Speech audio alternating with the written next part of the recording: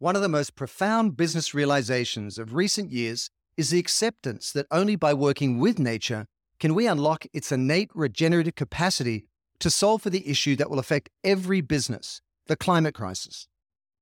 That said, many companies are caught between the demands of the new regulations and rising expectations of stakeholders and a paralyzing fear of being accused of greenwashing, where a company gets called out for disingenuous behavior or simply for not doing enough fast enough. So what can your company do? What type of commitments can you make that will ensure your sustainability efforts build the business and solve for our challenged future? Let's dive in. From We First and Goal 17 Media, welcome to Lead with We. I'm Simon Mannering, and each week I talk with purposeful business and thought leaders about the revolutionary mindsets and methods you can use to build your bottom line and a better future for all of us. And today I'm joined by Tim Christophersen, who is Vice President of Climate Action at Salesforce, a cloud-based customer relationship management platform that gives businesses tools to centralize and manage data, and we'll discuss how to leverage new strategies and tools to track and control your carbon footprint to better serve your business and our future, and how we as companies across the private sector and with public sector partners can course correct the climate crisis at a time when it's needed most. So Tim, welcome to Lead with We. Thanks for having me. It's a pleasure. So Tim, I was intrigued ever since the moment I saw your job title, VP of Climate Action at Salesforce. That is a new title and one I think that we're going to see more and more of in the coming years. Explain what it means and what your role is there. I joined Salesforce last year, and coming from a UN background, the last 15 years, I was heading the nature and climate team at the UN Environment Program. And when Salesforce approached me to take this job, my first reaction was actually a bit hesitant, to be honest. I've been in public service most of my career for over 20 years. I believe that best and most efficient way to work with and make sure the private sector does environmental good and no harm is to regulate them. Right. Strong environmental regulation. And that I still believe, even though I'm now working for the private sector, there have to be clear boundaries to a market, because remember, the invisible hand of the market is blind as well as invisible. So there have to be very clear rules for markets. Now, having said that, what attracted me to this role and what I do is I work on Salesforce's own climate portfolio, our climate footprint, mostly on nature-based solutions. So what do we do in our carbon credit purchasing? We also have a philanthropic goal of planting 100 million trees or conserving 100 million additional trees. And that role within Salesforce has a lot of potential replication value across the private sector, which is what attracted me to this role, because Salesforce is a customer-facing company. We have over 150,000 other companies that are our customers, and their success is our success. You know, I think that's a really important point you're making, which is that a B2B company is a force multiplier. What you do well compounds through your customers. And sometimes I think B2B companies sort of shy away from being more responsible because they feel like it's only companies that are facing consumers that really, face those challenges. You made a comment before, used the term that for those not familiar with this space, I'd love you to dig into more. So nature-based solutions, what does that mean to the layman who might be an entrepreneur or might be in a leadership team at a company? I'm a forester by background, and I live and work on a farm. Whenever I can get an hour, I go outside and help my family run our small family farm here in Denmark. So for me, nature is always all around me. That's why I take it for granted. But of course, more than half of the world's population now lives in cities. For them, nature is usually something that happens somewhere else. Nature is underpinning everything we do, consume, eat, and most of our culture on planet Earth. And I think, in fact, as a civilization, we've forgotten how important and essential nature really is for us. Nature-based solutions is a technical term for any solution for a societal problem, if it's climate change or flood prevention or drought or having clean drinking water, that is based on nature. So New York, for example, gets most of its drinking water from a forested watershed, just like more than 30% of all major cities across the world get their drinking water from key forest watersheds. So that kind of provision of nature for our daily needs is something that is largely overlooked in our economy. It's not visible to economic decision-making. Nature-based solutions and that concept is shifting the dial a little bit towards recognizing what nature can do for us to ensure we reach the Sustainable Development Goals. We have a thriving business, thriving societies, healthy people. We're making that a bit more visible with this concept called nature-based solutions. And I think, there's an important point for people to take away there, which is it's a double whammy in the sense that the economic models that got us into trouble in the first place have always excluded externalities or the true cost to nature in those economic models. So we've been flawed from the outset. But then again, many of the solutions we're looking to don't actually prioritize enabling nature to solve for climate, to restore biodiversity and so on. So I think we've got a couple of challenges there. And I know that, Tim, you worked in the past with the Secretariat of the Convention on Biological Diversity. Can you speak to the sort of hand in glove, the sort of relationship between nature, biodiversity, and the climate crisis so that we can better understand the larger context? So at a very high level, nature can contribute about 1/3 to mitigating climate change, which means sequestering additional carbon from the atmosphere. Also, a significant portion of adaptation needs, building more resilience into societies and into ecosystems. But at a more down-to-earth level, what this means is that if you invest in a mangrove to manage flood prevention for coastal communities and cities, that can be many times more cost-effective and have other co-benefits than building a seawall. Mangroves are, for example, the nurseries for many of our commercial fish stocks. They spend the first few weeks, sometimes months of their lives as little fish hatch in the security of mangroves before moving out to the open ocean. So mangroves are sort of a rock star among trees. They have so many multiple co-benefits and they sequester so much carbon. But many ecosystems play roles that are often overlooked. Wetlands, for example, are huge carbon sinks. We have to understand the role of nature at the moment in making climate change worse because we are managing nature in the wrong way, but potentially to significantly help us navigate climate change, reduce the CO2 in the atmosphere, help societies adapt to climate change. I think a lot of times people don't realize, and it's only in the last few years we've had this dialogue, this codependency between treating nature better so nature can leverage its innate regenerative capacity to help address climate. And then by reducing our carbon emissions, we're addressing the climate crisis directly and also enabling nature. And they go hand in hand. And, you mentioned something that there is growing awareness in and around the climate crisis. We look at the headlines every day. We look at the latest update from the IPCC report, which says, we are facing severe consequences in the 2030s now, in terms of missing our target of 1.5 degrees Celsius rise in temperature. Help us understand how a technology company like Salesforce and the type of concerns that you have sort of through the lens of climate and wetlands and peatlands, how do they fit together from a practical point of view in business? So for Salesforce, we come to this conclusion to focus on nature because we follow the science. We have very clear evidence in the IPCC reports, and there's an equivalent to the Intergovernmental Panel on Climate Change for Biodiversity. It's called IPBES, the Intergovernmental Platform on Biodiversity and Ecosystem Services. Those are the world's authoritative bodies on scientific consensus on climate change and on biodiversity loss. We are basically implementing what they are telling us. Nature has a significant role to play.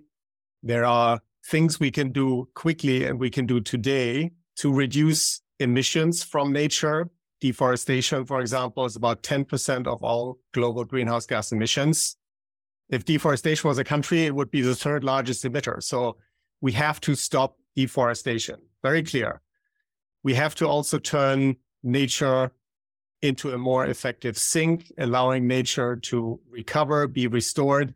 And that will have benefits across many parts of our lives. And I think the way to people's hearts and minds is via what we eat and what we drink. Mm-hmm. rather than an abstract concept like CO2. Because the global food system is about 25% of all emissions. It's responsible for 70% of all freshwater withdrawals, the majority of biodiversity loss.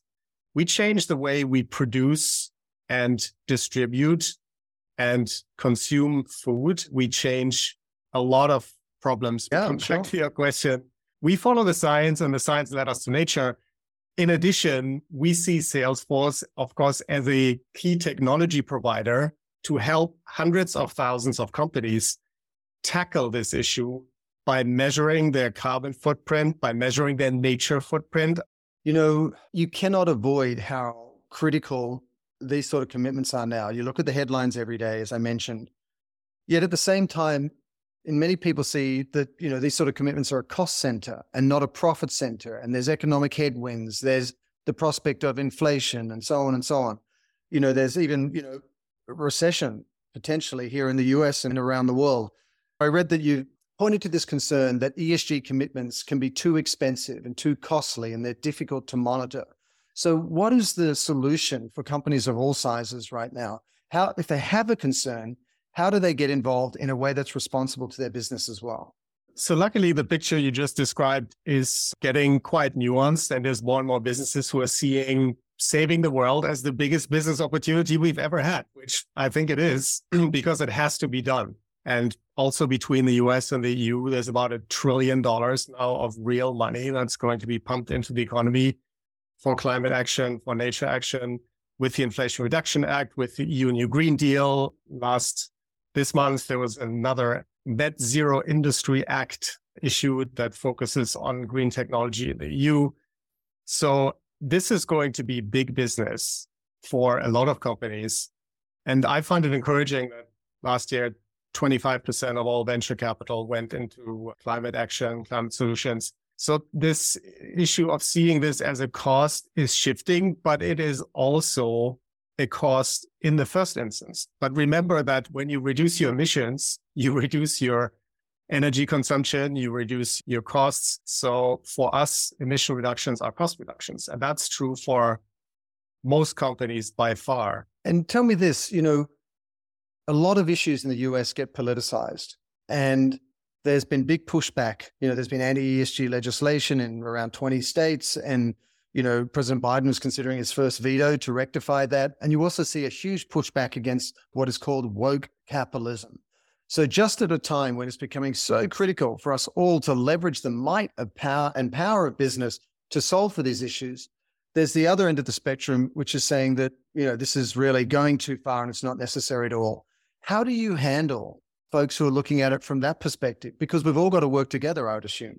I'm talking to you from Denmark, as you know, which is in the European Union, and the political climate here is completely different. So it's at the moment for me a bit of a dichotomy that I live daily between the headwinds in the US and in the EU. In contrast, on the 1st of January 2024, the Corporate Sustainability Reporting Directive comes into effect. That will impact 50,000 companies over the next 4 years, about 11,700 companies in the first year who have to report on their emissions, on their biodiversity impact, on their waste, on their freshwater withdrawals, on their DEI, on social and governance aspects. So there is absolutely no discussion in the EU whether a business does or does not have to do it. This is the law from the 1st of January 2024, and it is the law for big companies who do a lot of business in the EU, whether they're American or European. So for companies like McDonald's or Starbucks or big companies, and that includes basically all the big US companies, they will have to do it from the 1st of January. So that discussion in the US is a little bit out of context, in my view, in terms of the global long-term trends, which lead towards including sustainability and ESG considerations in your sound economic business decision-making, because that's the only way forward for all of us to still have an economy to do business in the No, absolutely. If the integrity of the living systems isn't there, there's no business that can thrive. There's no society that can thrive. And, you know, when I think about this larger movement, And the fact that Europe has typically always been ahead of the US in terms of, climate disclosures and new legislation and regulation. I'd like to characterize this shift that you're talking about as a shift from the carrot to the stick, in the sense that for the last 5-10 years, you've been rewarded for showing up this way when it wasn't mandated, and you got reputational benefits and it helped your culture and attract the talent you needed. But now it's getting punitive. Would you say that's fair? I mean, what are you seeing? Is it becoming more regulated and more punitive? I absolutely see that shift from voluntary to compliance as well. And that changes everything. It changes how pioneers in this field are viewed, but most importantly, it changes the entire playing field. It levels the playing field for everybody who's on it.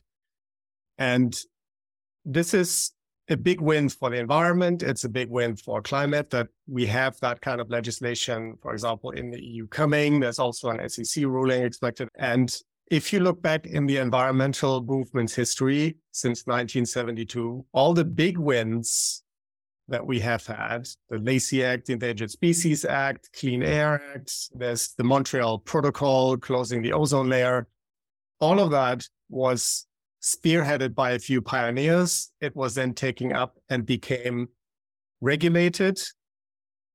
And once everybody had to do it is when you could see the big changes. Right. If you look at the voluntary carbon market right now, even though that's growing rather fast, that only exists because of a massive global policy failure. There is no price on carbon in most countries. And because that is not the case, we can still treat the atmosphere as a free dumping ground for CO2. And that will ultimately have to change. We have to take action now. Inaction is the biggest risk of all. Right. No, absolutely. And there's also a couple of concerns that I'd like to ask you about. The first is, there's been reports out there that indicate that a lot of these voluntary carbon markets, they're sort of like phantom credits. They don't actually deliver the environmental benefit that they claim to have. Have you, what's your opinion on that? Because, if a lot of companies are showing up and want to commit to offsetting their carbon footprints, but it's not really making a difference, and that disincentivizes the whole market to participate.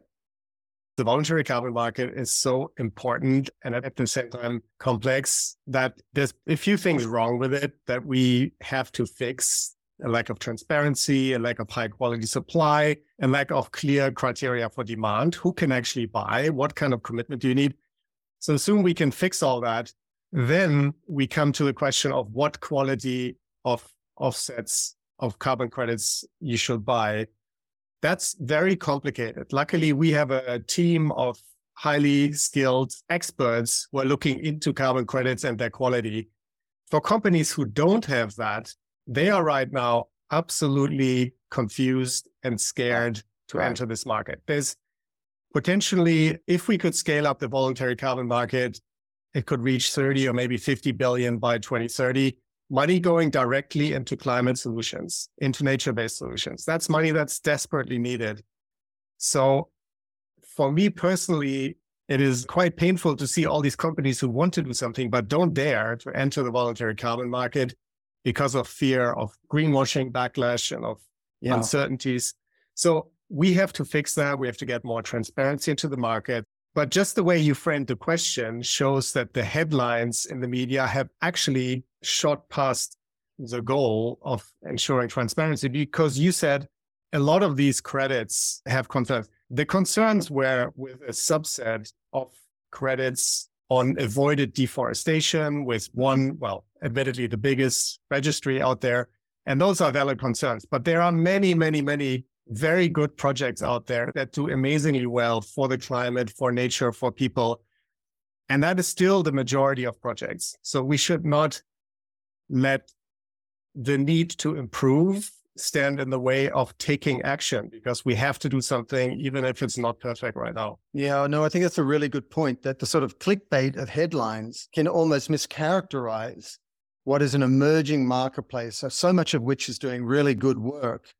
But, it takes one headline and that to sort of, trigger a whole series of news stories that can then discredit the larger opportunity. But you pointed to something, greenwashing and the concern that companies have that want to participate There's also green hushing, which, so many companies now are doing many things to be more responsible to our future and to regenerate the planet and so on. But they're scared of talking about it because they're not doing everything right. And they'd rather do nothing than do something wrong. So any advice to companies who are sort of really showing up meaningfully, but are sitting on their hands or not talking about it, not getting the credit for it? Well, I think there's no easy solution to green hushing, because in addition to the risks or to the reputational risks, if despite all your due diligence, you make a mistake, and this is a very complex issue, there's no easy solution to that. But I would still give the advice to these companies to keep doing what they're doing and to keep investing in climate action, in nature-based solutions, because we're running out of time. The IPCC report came out saying we are most likely going to miss the 1.5 degree target. And one thing to remember, bringing us back to the link between climate and nature, is that nature does not work in a linear way. It doesn't work like a spreadsheet where you can see, oh yeah, this year we have 1.1 degree, next year 1.2, and maybe 1.5. This is not a linear progression of climate impacts. Nature works in leaps and bounds and by tipping points, which can cascade us very quickly into a very different planet where none of us really want to live, whether you are wealthy or poor, or we're all in the same storm, as Greta Thunberg said, but we're definitely not all in the same boat. Of course, this will happen. Climate change will impact the most vulnerable first, but it's coming to all of us, and it's coming closer and closer very quickly. And, you've been an expert in this field for some time. And I think one of the things that were observed over the dialogue ever since global warming was the appropriate term through all the different versions or different expressions of climate crisis, climate emergency, and so on, is the tone of voice you need to strike, not only with external stakeholders, but internal stakeholders inside a company to communicate that there's urgency without disincentivizing with them, without them throwing up their hands and saying there's nothing we can do, or what can one person do, or it's too late. Tonally, what has been your sort of learning as to the best way to approach it? So Michael E. Mann wrote a great book called The New Climate War, and he's describing the very quick step some people take from denialism to doomism. First of all, climate change wasn't real or wasn't really happening. And then a lot of those people now say, oh, it's too late to do anything about it. Both is wrong. It is definitely happening, and it's not too late to do something about it. The tone that works, and probably the only tone that works, is to inspire people into action. I think scaring people into action does not work. It's important because it raises the awareness, but people are left feeling powerless when they read these dire predictions. Right. It's important to inspire people into action by showing what leadership looks like and making it scalable so that people can replicate it. In our case, people meaning other companies and those teams who hopefully take inspiration from the Trillion Trees initiative. That is one of our flagships to conserve, restore, and grow 1 trillion trees, which is more of an aspirational number. It's actually a very, very, very big number. And we're at 130 billion committed right now from companies and governments. But that kind of taking big, bold actions and having others around you that you can work with, that's the way forward. It's the only way to take meaningful action. And, your point is well taken. I mean, the whole focus of Lead with We is really about collaborative leadership. How do we co-create or course correct our future together? So speaking to the Trillion Tree Initiative, I mean, a big, ambitious number. What does it look like? Because it's kind of like a blueprint for what we've got to do in a number of different levels. Like, give us a sense of the shape of, business and the different corporate partners that are involved, also those in the public sector. Like, how does it work and how does everyone coordinate their efforts to get the result? Before the Industrial Revolution, there were still about 1.5 trillion trees more on the planet than we have now. We're down to about 3.1 trillion. So 1 trillion trees is like adding 1/3 of all the trees on the planet. I think that is a very tall order, even if you have a whole decade to do it. But we're doing a good part of that. And success here looks like success anywhere. It's a team effort. We have 81 other companies who've joined us already. We're looking for more companies to join us, the US government, the Chinese government, Other governments have made significant commitments as well.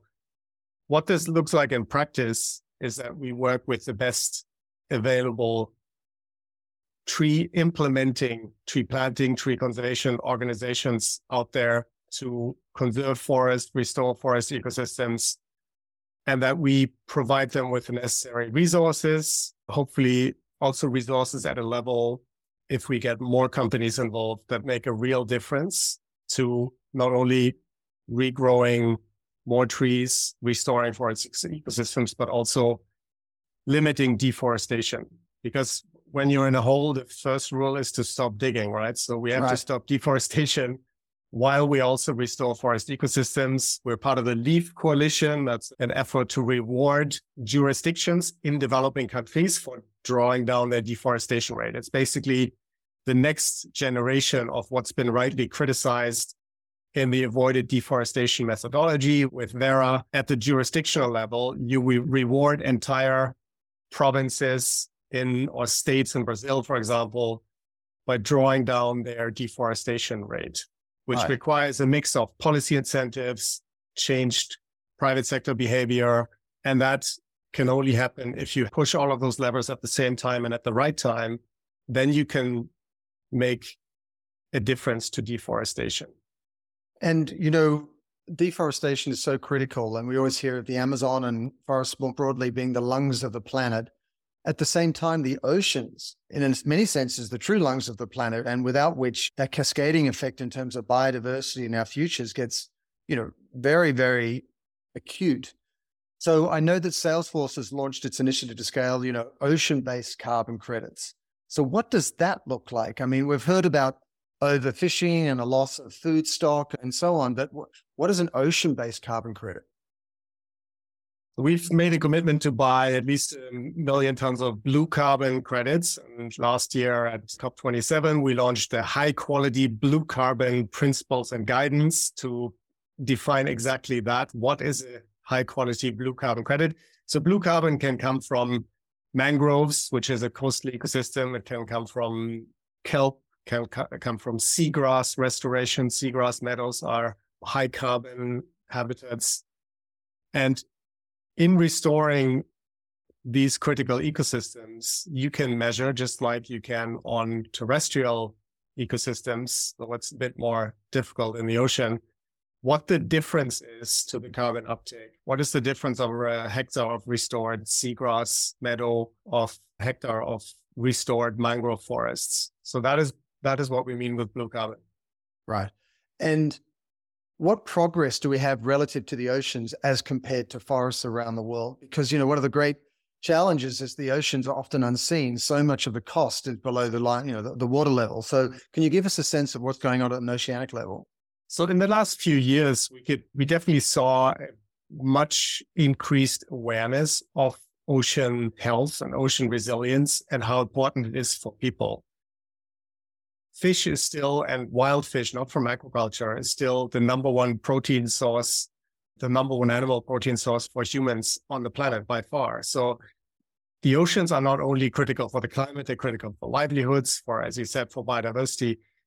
I'm quite hopeful about the future of the ocean. Just 2 weeks ago, we finally had agreement on a UN treaty to regulate the high seas, which were basically the Wild West of the ocean, where there were no regulations on overfishing, but also on any kind of fishing, because it was a global commons, right? Or still is until that treaty is negotiated. And in effect, it is a free-for-all, like nature has been for too long and for too many for us. We are now starting to be on the losing end of that tragedy of the commons, of the global free-for-all, or the free lunch that we're all eating. It's not free at all. It's costing us.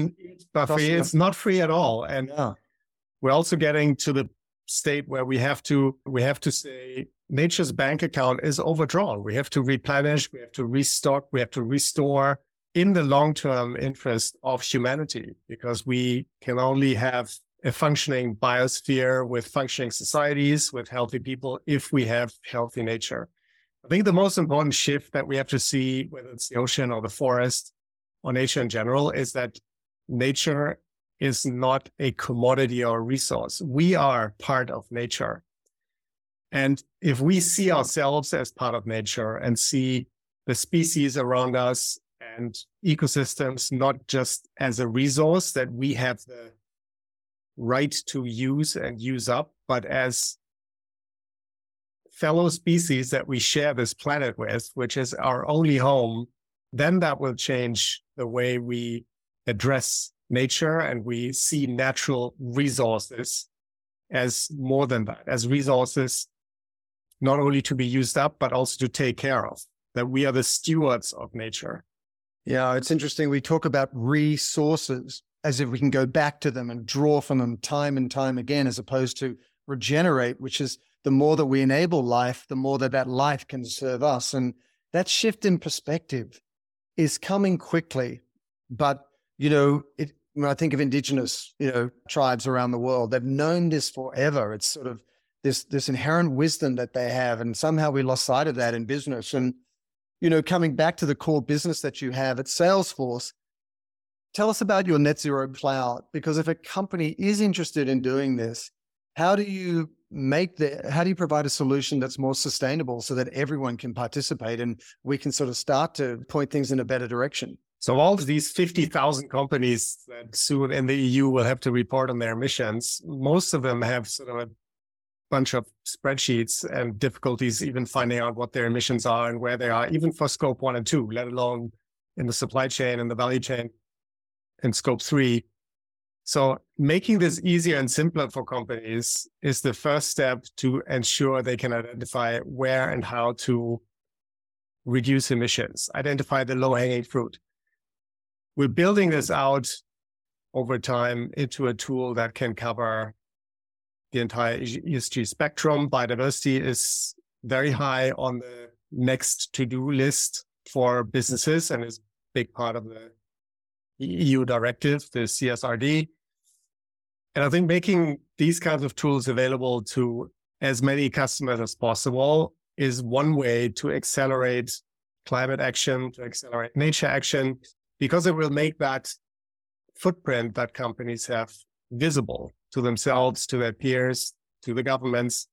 It is now mandated, so it's no longer a choice. And we will see, I think, a big uptake of tools like that. There are maybe other tools like that out there as well. But we'll see a big uptake of tools like that because companies will need to have a clear picture of what they do with their resources. And as you said, this has been true for most of humanity's history, that there was just an abundance that we now see the planetary boundaries of that abundance because we are living beyond our means. We have to find a way how we can increase well-being, how we increase quality of life without ever more resource intensive and resource extracting economic activity. So what does the economy of the future look like? Technology plays a key role in that, of course. And I hope Salesforce will be a big part in shaping that future economy. Well, it's a great point because I think in some ways, and the media is complicit in this, technology right now in the headlines can maybe mischaracterized in terms of AI and chatbot GPT-4 and all these things going on, but tech will have a very critical role in allowing us to see what we didn't see and to share it in ways that weren't possible before. So if you were to cast your eye 3, 5, because we've got 2030s around the corner, it used to be 10, 20 years down the track, and now it's 3, 5, 10 years down the track. I mean, what role do you see tech playing in terms of creating a sustainable future? What would be that big picture? There's two main buckets. One is solutions that can directly help us with climate actions, and they include remote sensing. If I look back just 5 years ago, it was almost impossible to estimate correctly the amount of carbon or of biodiversity in any given polygon on the planet. But there are now several tools out there that I can, from my desktop, fairly accurately see how many trees there are. Is that area improving or degrading in biodiversity? So the progress in that area has been phenomenal. Right. And then, of course, there's the entire area of awareness raising and giving people meaningful action platforms for taking climate action. And here, technology is absolutely critical. Right. whether it's knowing the environmental footprint of the products you buy, knowing what company has what kind of ecological footprint, what kind of carbon, what kind of nature footprint. These things will become much more transparent over the next few years. And technology will play a leading role as a differentiator between the companies that are on the right and on the wrong side of history, because this is clearly a historic watershed. Right. We either make it through this climate crisis with the civilization as we know it, more or less intact, or we don't. And there's right now, it's a bifurcated road. There's not a lot of other options left. No, it's very true. It's so funny. We talk about history books and let's just hope there's someone around to read them. I mean, it's just the level of the crisis is so extreme. One of the challenges, and at WeFirst, my company, we focus a lot on the storytelling, the branding, both to internal stakeholders and external. Over the last several years that we've all been involved in this work, we've seen it go from sustainability to regeneration, to climate, to net zero, to net positive, to bio credits, and now nature positive. One of the challenges is it's moving so quickly, almost it's mirroring the exponential crisis that we have, but the terms are changing so quickly. How do we capture that narrative and share it with folks in a way that makes that they can put a pin in it and do something around it? Because I suspect that a lot of our listeners will go, that's great, but as soon as we try and do something, it's already moved on. The conversation has moved on. What would your advice be? Well, two points on this. One is, it's one of the reasons I like nature and doing things in nature and with nature, because there's so many low risk activities you can take that are guaranteed to have benefits, whether you have benefits for everything on the 17 sustainability goals of the UN or just for a few, it doesn't matter, but go out there, get connected with nature, do something for your local forest, plant some trees. It will ground you and it will give you a perspective on the things that are useful and that are right to do.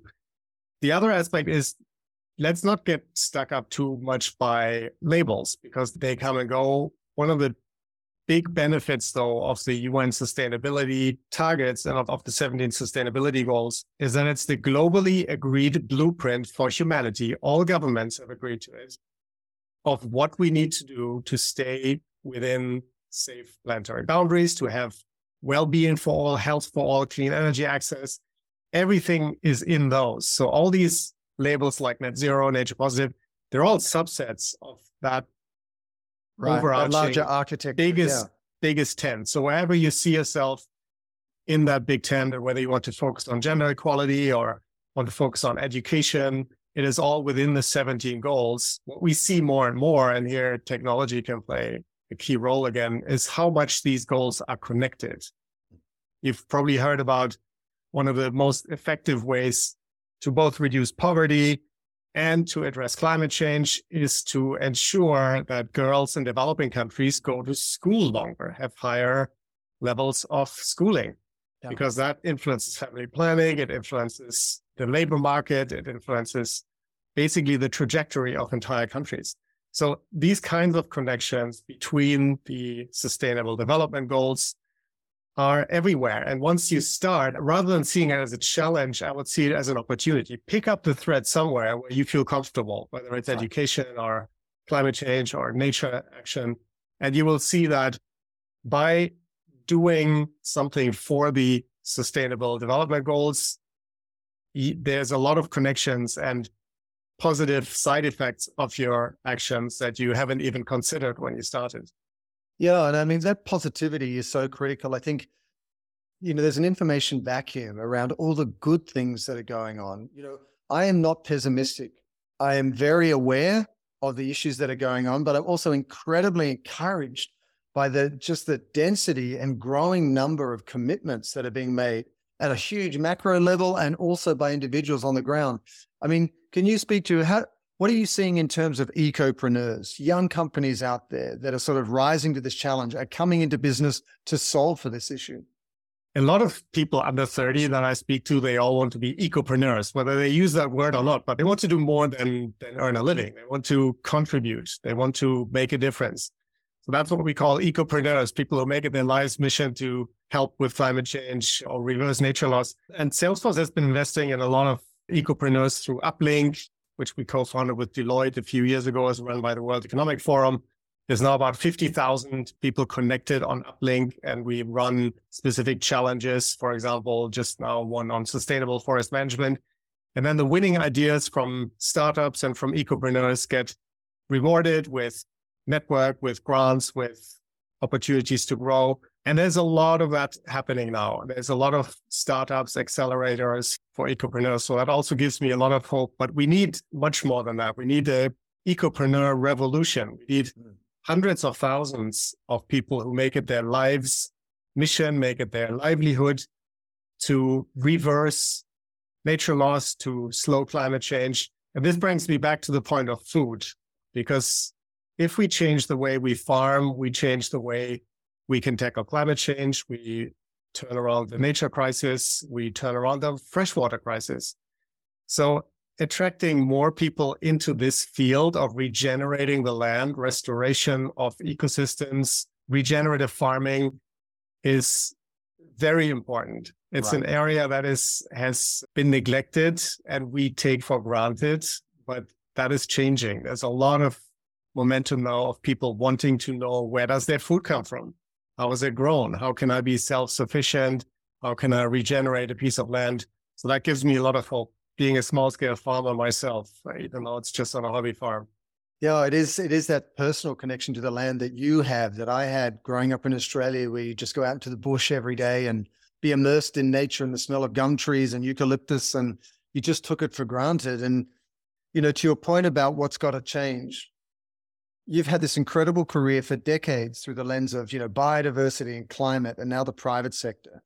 If there was one mindset shift or behavioral shift you would tell us needs to happen so that we can move further, faster to really, restore our future, what's the biggest thing that needs to change? A few years ago, I would have said things that you can also read in a lot of blogs and textbooks nowadays: change the way we consume food, change the way we buy, change the way we vote. All of that is still important and it's essential. But now I've come around to that it's something much more fundamental that needs to change, and at the same time, something that is starting to change. It's something in the human consciousness. It is how we view our role on planet Earth. Because coming to the planetary boundaries that are now very clear for all to see on the horizon, we have to ask ourselves, what is our role on this planet? What is our role vis-a-vis other species, vis-a-vis nature? And feeling that we are part of nature is now, I think, the biggest mind shift that we need. It's the most important thing that needs to shift in people's minds. You mentioned indigenous peoples and their worldview. That is the main difference between people like you and me and indigenous peoples who have been living in nature, with nature, for nature, from nature for all of their lives.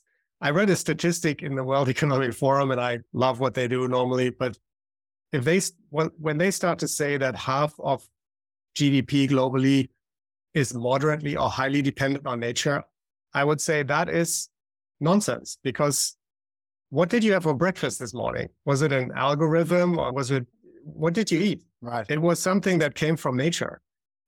100% of our economy is dependent on nature. And we have to get back to that realization. We're not some kind of species that is sitting apart somewhere from what happens to our natural ecosystems. We are part of nature. That's the biggest mind shift we need.